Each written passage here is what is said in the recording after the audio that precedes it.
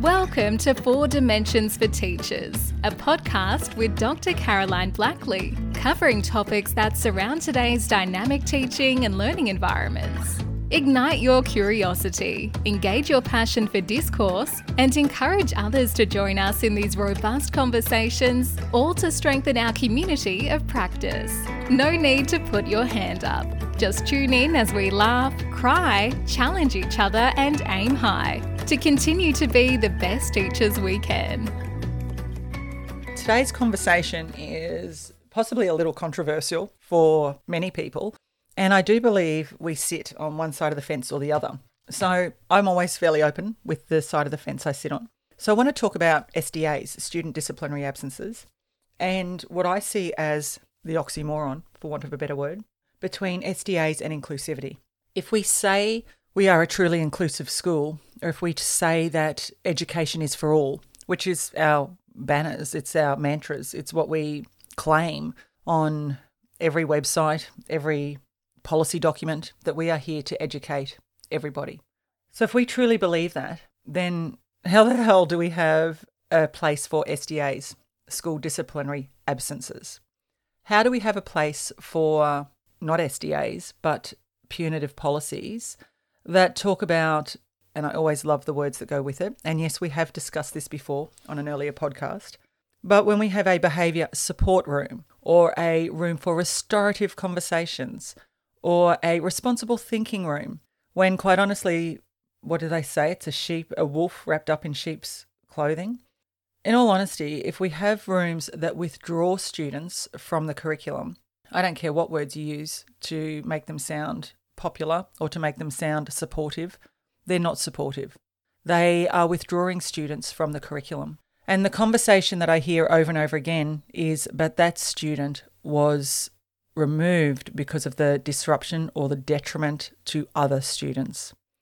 Now, are there times that the behaviour or the safety of all or most is warranted as a consideration over one? Absolutely, there are times. We can see it right through history with war, with poverty, with so many different societal and cultural things that are in place. Here's the thing though, we are paid to educate. We are paid to educate everyone. We don't get to choose that this child is too disruptive, that this child is too much, too little, too something. And what I see over and over again, I see students who are removed, and sorry, my frustration will come through here. I see students who turn up at class, and because it's part of the policy that if a student has not sought out a teacher after an infringement notice has been given for a restorative conversation, then they're not allowed back in class. So we're actually punishing them not just for the primary instance of misbehaviour or disruption. We have an ongoing, because now we're not just wanting them to change their behaviour, we're expecting them to be responsible, organised, and to do all the things that we most likely know they're not capable of demonstrating in class, let alone to follow up and find us for a restorative conversation. And then we remove them from the class for a second, third time. Teachers who say students haven't turned up for their third detention, and so I'm not letting them in. I'm just asking the question, and I hope it sparks curiosity and some discourse within your staff rooms. If we truly believe that we are a school or a department of schools that is here to educate all, then how do we do school disciplinary absences? How do we have processes that remove students from the learning? And the one that challenges me is that when teachers say, but Tom is so naughty, he was disrupting, like it was detrimental to everyone else's learning, then why can I see Tom in 3 other classrooms where he's not interrupting the learning? And that's where my research found evidence of the way we interact with students changes the environment in which we're teaching. And when we talk 4 dimensions, we are talking about our responsibility as educators, our responsibility to educate everyone, not choose the students that are easy, not discard the students that are more difficult or challenging, but how do we, as the adult in the classroom, choose to educate every single child that is now our student sitting in front of us? Our job is to make sure we educate everybody. Our job is to make sure we reduce the time students are out of classrooms. Now, school disciplinary absences, they won't go away because community wants them. Society still operates on a system of punitive. Look at our prisons, they're overflowing. And it doesn't matter whether they're minor or major. And am I saying let everyone out of prison? Hell no. Hell to the no. But what I'm talking about, we are not a prison. We are a school. Our purpose, a prison's purpose, is for people who have been under investigation, have been represented, have been found guilty, go to prison. And even then they get it wrong occasionally. We are not a prison. We are an educational system. So our goal is to educate. Our job is to ensure we provide the environment to educate everybody. So for me, long-time reform, absolutely we need to get rid of school disciplinary absences. Do we need internal suspensions? Do we need support rooms that remove students? Do you know what? There's so much that we need to do for that to be successful, and I'm aware of that. So this is a conversation that could go over 4, 5, 10 podcasts with all the views of Caroline Blackley. But do I believe that we should remove and particularly reduce significantly the time students are out of classrooms? Absolutely. When students are away from school, guess what? They're not learning. When students are out of your classrooms, they're also not learning. We are not a judge and jury. We don't get to restrict the learning and education of one because we have chosen that the learning and education of all others is paramount or more important than that one child. Here's the reality if you look at the research. That one child that disrupts more often or most often is probably the child that requires or is absolutely craving for more interactions, more exposure to vocabulary, more encouragement than any of the other students in your classroom. So this is not a love fest for the poor child, for the child that is unable to behave. This is a reality check.